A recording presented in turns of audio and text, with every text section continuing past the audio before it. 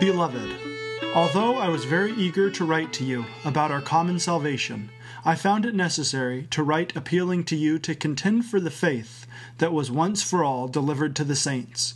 For certain people have crept in unnoticed, who long ago were designated for this condemnation, ungodly people who pervert the grace of our God into sensuality and deny our only Master and Lord, Jesus Christ.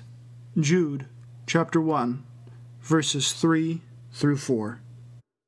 We as Christians are to watch out for false teachers. In fact, Jude here writes towards fellow believers, encouraging and commanding them to contend for the faith. That is, to strive that true doctrine is preached and taught. So often in our Christian culture, we have been affected by a mindset of pragmatism and relevancy that causes us to deny this truth of the Bible.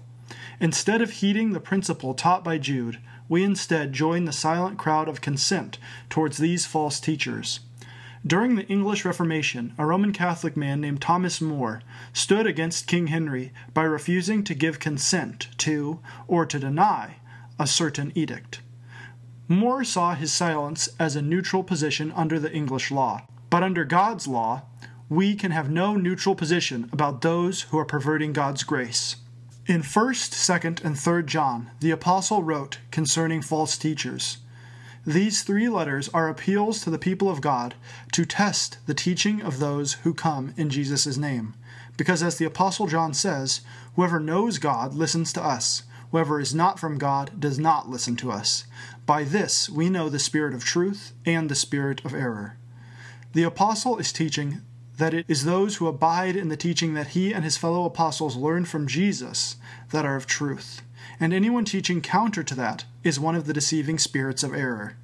In our day, without the apostles who saw and learned from Jesus, we are to look towards the Scriptures, the sole infallible rule of faith and practice, in order to see what the faith that we must contend for actually is. We cannot allow ourselves to be cowed by those who would have us say nothing, and we must not so contend for the faith that we ourselves begin to become bigoted and develop unrighteous hatred of our opponents. There is a biblical balance of how a Christian should act, exemplified in the very fruits of the Spirit that God has given to believers: love, joy, peace, patience, kindness, goodness, gentleness, faithfulness, and self-control.